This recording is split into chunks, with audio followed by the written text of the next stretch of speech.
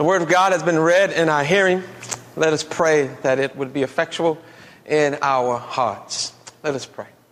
Heavenly Father, we do thank you once again for this blessed opportunity of hearing from you. We do pray, Lord, that your word indeed would instruct us and teach us, guide us, be a lamp unto our feet and a light unto our path. Glorify yourself, magnify yourself in this place, in our hearts and in our minds. Cause us once again to fall in love with Jesus, to adore him, to worship him, to live for him and him alone. May he get all the honor. May he get all the praise. May this be our prayer. In Jesus' name. Amen.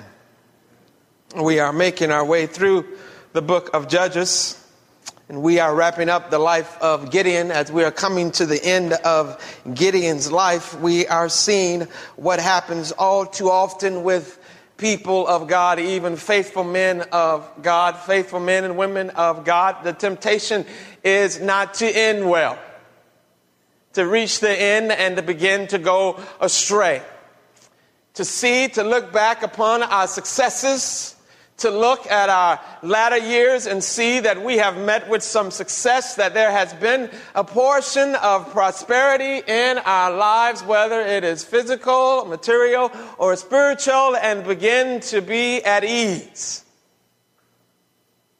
Begin to fall into the trap that is peace and prosperity. You know, in May of 2003, former President George Bush stood on the deck of the USS Abraham, and he declared an end to all major combat operations in Iraq. 2003. In other words, what former President Bush was saying is that the combat portion of the war was over, and now the task was to win the hearts and the minds of the Iraqi people. Well, as history has shown us, however, not only was it and has it been difficult to win the hearts and mind of the Iraqi people, combat in Iraq was nowhere near over when Mr. Bush made those premature comments. The peace had not yet been won, and the prosperity had not yet been secured. It would seem that the former president had a plan for war, but he didn't have a very well thought out plan for peace. And so we look at the life of Gideon, and we see that Gideon, as far as he is concerned, he's looked out upon the nation of Israel, and the Midianites have been conquered, and therefore all major combat operations in Israel at the time over. And now, it was time to live with the victory. It was time to live with the peace. Prosperity was on everyone's mind, especially on the mind of Gideon. However, as we know from our own personal experience, and as we know from the examples of men and women in Scripture, oftentimes peace and prosperity are more difficult for God's people to deal with than is trial, than is want. Peace and prosperity have a trap all of their own. And we too easily fall into it. Therefore, I believe we would do well to observe it in the life of Gideon this morning. When success comes, beloved, so too does the temptation come to glory in ourselves. When prosperity comes to us, the temptation is to make much of ourselves, and even to the point of apostasy.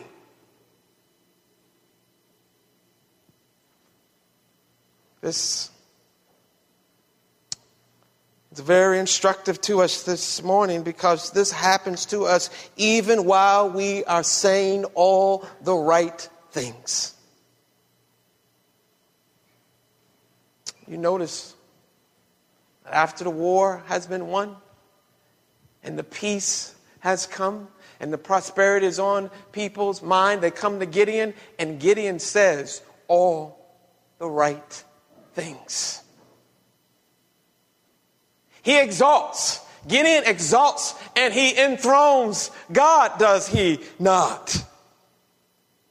The people are impressed, and they are even encouraged with Gideon's leadership and the victory that Gideon had led them to. They are impressed and they are encouraged with his courage, and therefore they want Gideon to be king. They want Gideon to rule over them. They want the peace and the prosperity that Gideon has brought for them to be a perpetual thing. And who better to bring this about than Gideon? And so Gideon, establish yourself as our king, but not only you, Gideon, establish a royal lineage so that there will ever be a son of Gideon on the throne of Israel. And Gideon seems to do what? He seems to deflect. He seems to defer even the praise of God. You know, isn't it interesting? Who better to rule over a people than those who have led them in conquering an enemy? This is something that we see in the scriptures, but we see it all throughout history. We see it in our own history, do we not? Our first president, George Washington, was elected president, but first, before he was elected president, he led the nation into victory. He was the general who commanded the forces of the colonies, and after victory over England, they made him president. Ulysses S. Grant led the Union in victory during the Civil War.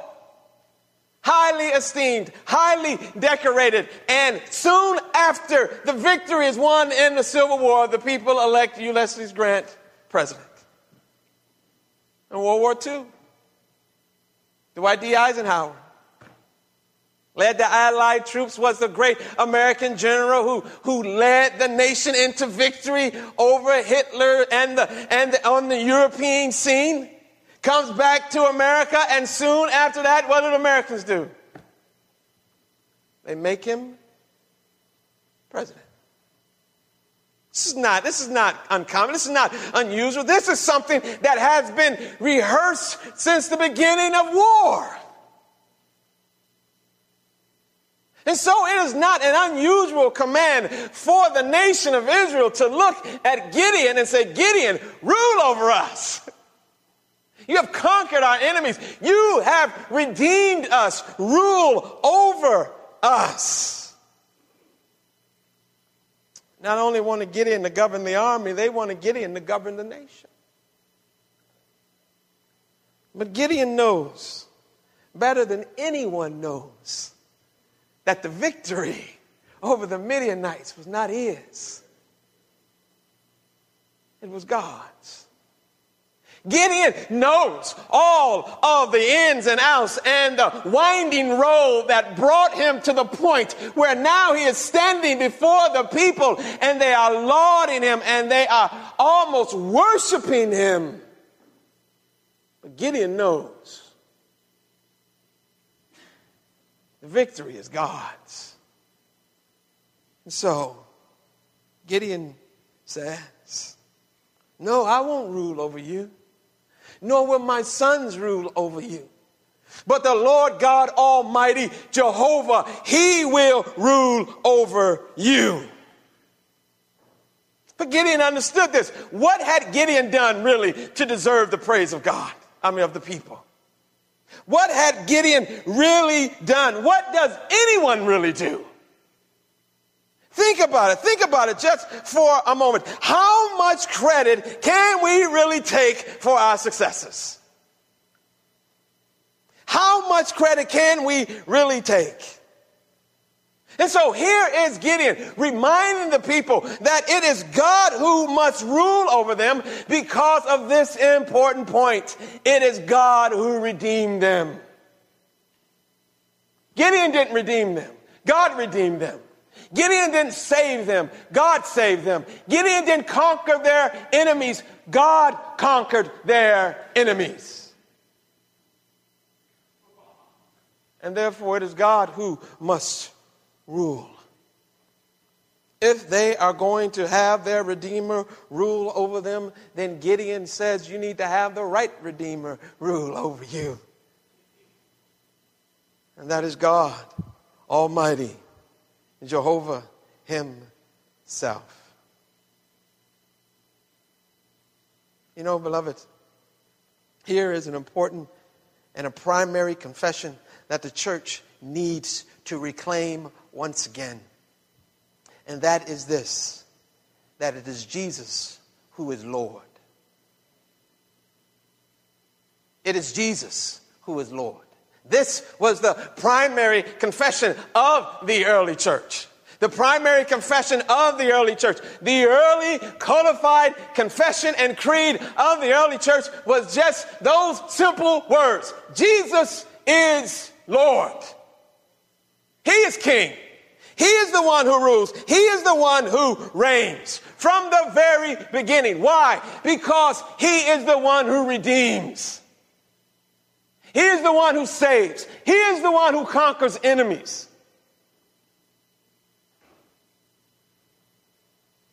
It all belongs to him. It's his. He owns it. Jesus himself made this point in Matthew chapter 16, where he says, I will build my church. It's his church. It belongs to him. In 2 Corinthians chapter 6, we are reminded that we are not our own, but we have been bought with a price. What price? The price indeed is his own precious blood. He owns us. He owns the church. He rules. He reigns. Oh, that we would reclaim, that we would reaffirm this important truth once again, that churches and Christians would reclaim the truth that is Jesus who is Lord. Not the preacher. Not the music director. Not the bishops. Not the pope. Not the elders. Not the women. It's Jesus. Jesus is Lord. You have but one Redeemer. And therefore, you have but one King. And it is Jesus. Gideon reminds the nation of this. I'm not going to rule over you. My sons are not going to rule over you.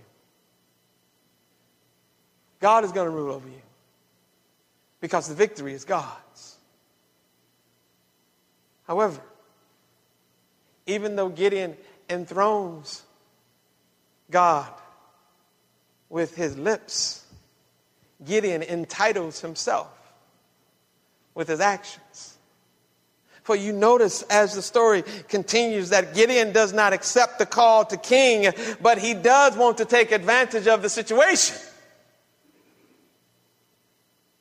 He is not looking to enthrone himself, but he is looking to take advantage of the situation. He won't take credit for the victory with his mouth, but he is willing to take advantage of the victory with his actions.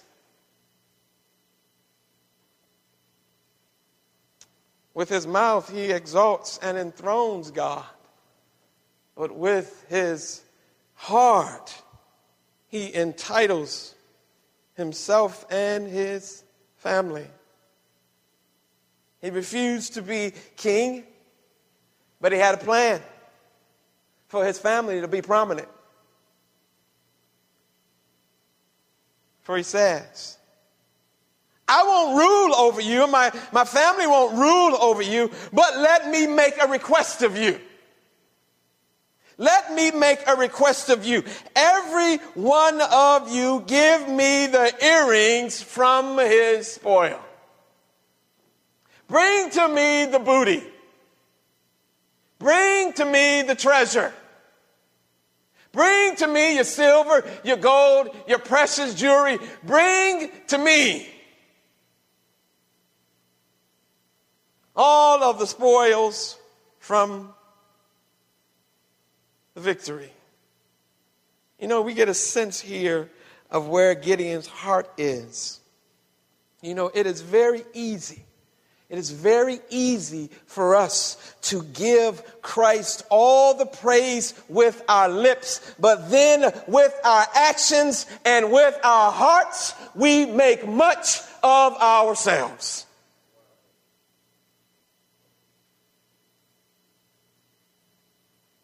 After singing and after preaching, after winning the game, after serving faithfully, we often, somebody says, mouth humility, but we practice pride. Oh, you don't have to tell me I'm right. I know I'm right because I sense this all the time in my own heart. People frequently ask me, how's the church doing? I'm hearing good things about East Point Church. And the first words that come out of my mouth, well, God is good. Praise God. God has been so good to us. God has been so gracious to us. God is doing wonderful things. Jesus is Lord. Worship Christ. Then I feel pride welling up in my heart. And begin to try to recount all the things that I have done and all the things that other people have done to make East Point Church what it is, even at this young stage, as if we have done anything.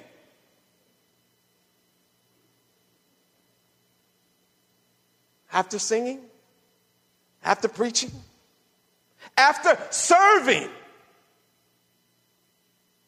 how well you painted the walls. How diligently you have served and given your time and energy. How joyfully you serve in the nursery. How wonderfully you greet people at the door. It's easy. It's very easy to have humility on our lips, but pride in our hearts, and even in our action. Jesus denouncing this type of hypocrisy concerning the Pharisees and those who were around him. In Mark chapter 7, quoted from Isaiah chapter 29 and verse 13, Jesus says, "This people honor me with their lips, but their heart is far from me." Apparently, peace and prosperity was just too much for Gideon. Too much for Gideon to handle. And entitlement is always a danger for those who meet with success, especially those who lead. So Gideon will not enthrone himself, but Gideon has this sense of entitlement. I have led the nation, yes. I have wrought this victory for the nation. Yes, we have conquered the Midianites. I don't want to be the king, but I do deserve something. Me and my family do deserve something. How easy entitlement wells up in us, especially those who lead. We can easily begin to think that we are owed a little extra. We begin to think that we are owed a little leeway, that we are owed certain privileges and excesses. And we begin to think, as much as anyone else, we, the leaders, should be enjoying the fruit that comes from our labors.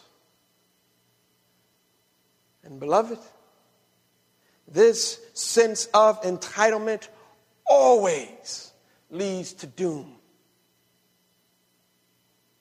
and ultimately to idolatry. We see it all throughout our world. We saw it with Martha Stewart. We saw it with Bill Clinton. We saw it with Tiger Woods. All of these people meeting with a huge measure of success in the eyes of the world, and they begin to think that they are just a little bit better than everybody else, and therefore they are owed. They can take certain privileges. They can do certain things. They are allowed to enjoy the fruit of their hard work. You know, this is terrible. It's terrible when we see it out in the world. It is absolutely tragic when it happens in the church. And brothers and sisters, too often, this is the case, even in the church of Jesus Christ. See it rehearsed all the time. I've been in churches and I've seen them on TV, these huge churches that have signs written on the back of them that says, Jesus is Lord. Jesus is Lord. But bring me your money. Jesus is Lord. But bring your earrings, bring your jewelry, bring your cash. And beloved, so awful and so hideous is it that even there people will come and lay money on the steps. And every day, bringing money and laying it at the preacher's feet. Why? The preacher is saying, I'm not God, I'm not Lord, I'm not ruling over you. Jesus is Lord, you just bring us the money.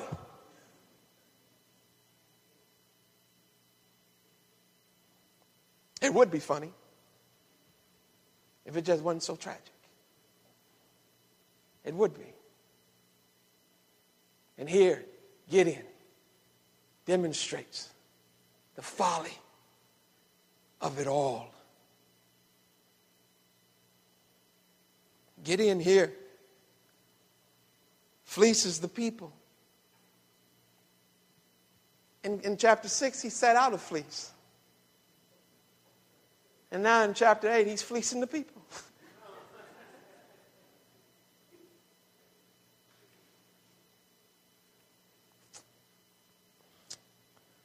Unfortunately, we see this scene played out almost every week in places that call themselves churches. And unfortunately, here's the unfortunate aspect of it, is that those around these people empower them to feel that they are entitled. The people around them empower them to feel they are entitled because there is no accountability. And more times than not, when leaders go astray and take advantage of the people are there culpable always also letting these things happen. Notice what the people said. When Gideon said, bring me your earrings, bring me your jewelry, bring me your money, they said, oh yes, gladly we will. Yes, gladly we'll give you whatever you want, Gideon. God said through the prophet Jeremiah, in verse 5, chapter 5 and verse 11. The prophets prophesied falsely, and the priests rule at their direction. And my people love to have it so.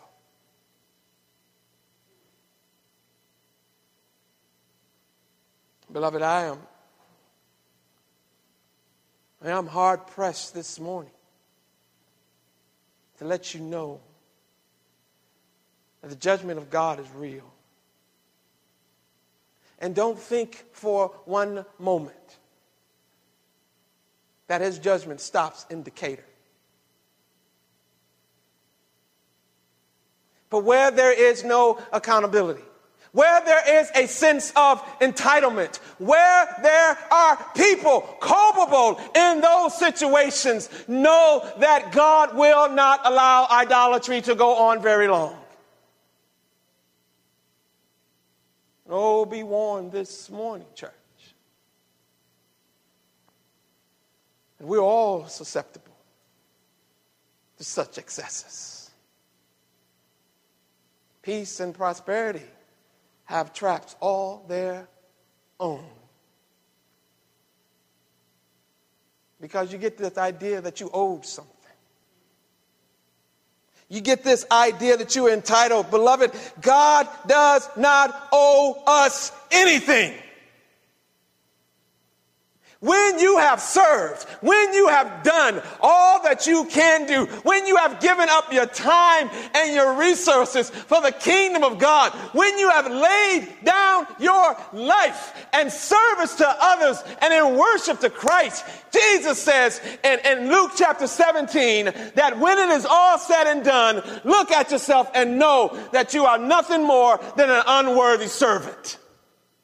You have only done what he has commanded you to do.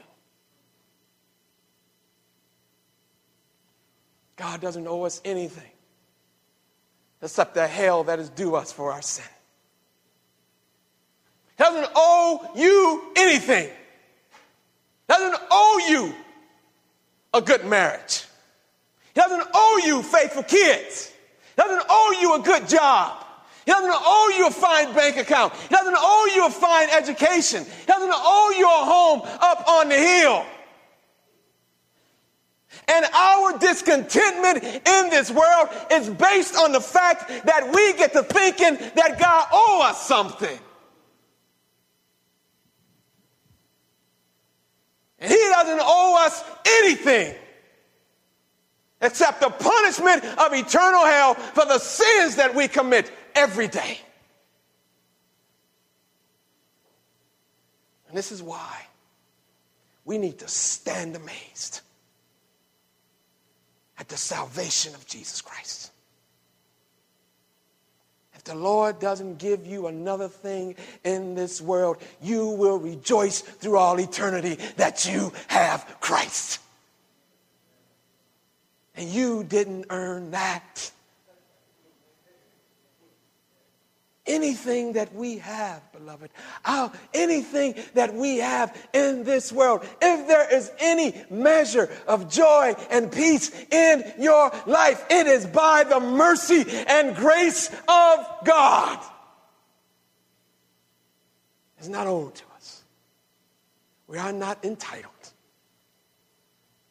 Not at all.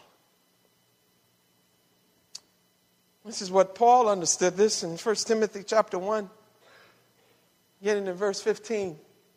He said, this saying is trustworthy and deserving of full acceptance, that Christ Jesus came into the world to save sinners, of whom I am the foremost.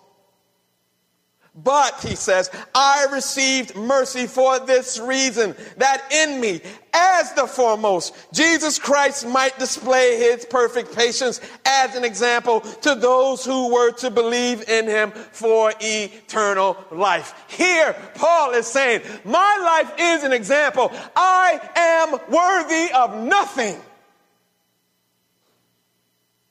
But I received mercy. It's not what I've done, because I look at my life and I'm the foremost. I am the chief of sinners. And yet I received mercy. Paul never stopped being amazed that he was saved.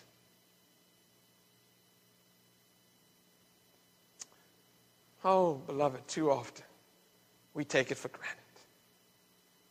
I think we really need to get it in our hearts and asking the question, how can it be that I should gain an interest in my Savior's blood? Think about that. How can it be that I should gain?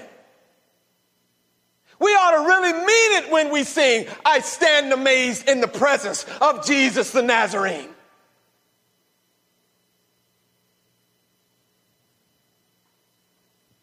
Beloved, we are not entitled. Everything we have is by the mercy of God. Gideon, on the other hand, believes he is entitled, and thus he took the wealth of the nation and made an ephod. And this ephod, what it is, it was part of the high priestly clothing. It was the front portion that he would slip on over his robe. It was made of precious stones and of gold. It was that distinguished the high priest in that he was the person who would intercede and even receive from God the will of God for the people. It was a prestigious article of clothing.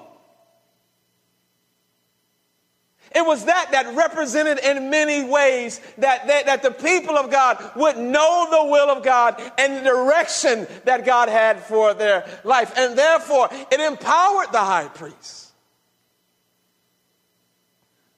And it caused the people to turn to the high priest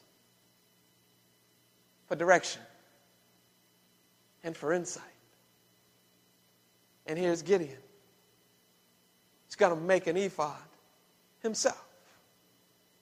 God hasn't told Gideon to make an ephod. God hasn't told Gideon to redirect the people's worship to his hometown. God hasn't told Gideon to tell the people that now they will gather in Gideon's hometown with Gideon's people for worship. Now, I do believe at some level, Gideon probably had good intentions. The people of God had been scattered. The Midianites had conquered them. The people had been scattered, and the worship of God was not faithfully going on. So Gideon decided, probably with some good intentions, let's rally the people and let's centralize worship once again. But you know what? Aaron had good intentions too when he built that golden calf. And beloved, you can have good intentions, but as someone has reminded us, the road to hell is paved with them. The road to hell is paved with good intentions because good intentions are not always God intentions. And it is not good intentions that we seek. It is God intentions. What does God want us to do? What is God commanding us to do? Because it is God who rules over us. It is Jesus who is Lord. It is God, it is Jesus who is the only one who's entitled. But when Gideon seeks entitlement, when Gideon seeks to reorient the people, he turns the hearts of the people, even his own family, away from God. Because entitlement is one step away from idolatry.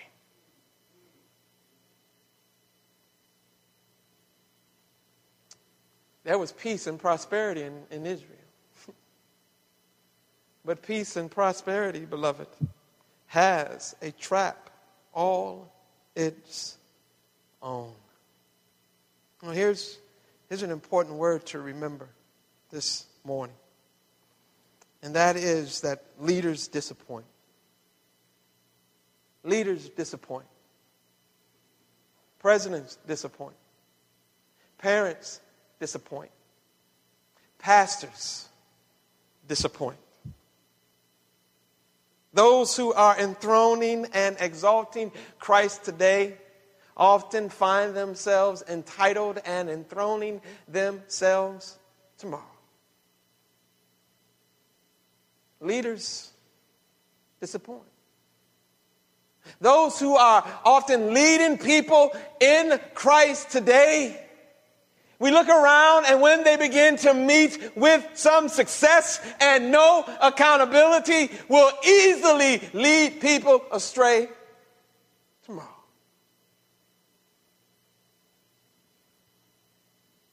Because leaders disappoint.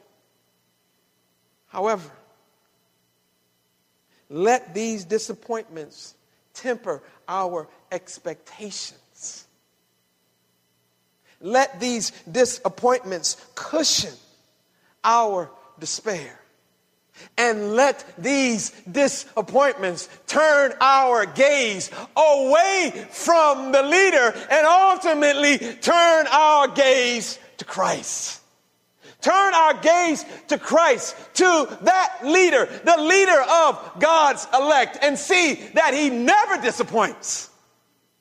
See Christ and understand that he is enthroned, that he is entitled, and that he always leads his people into triumph in him.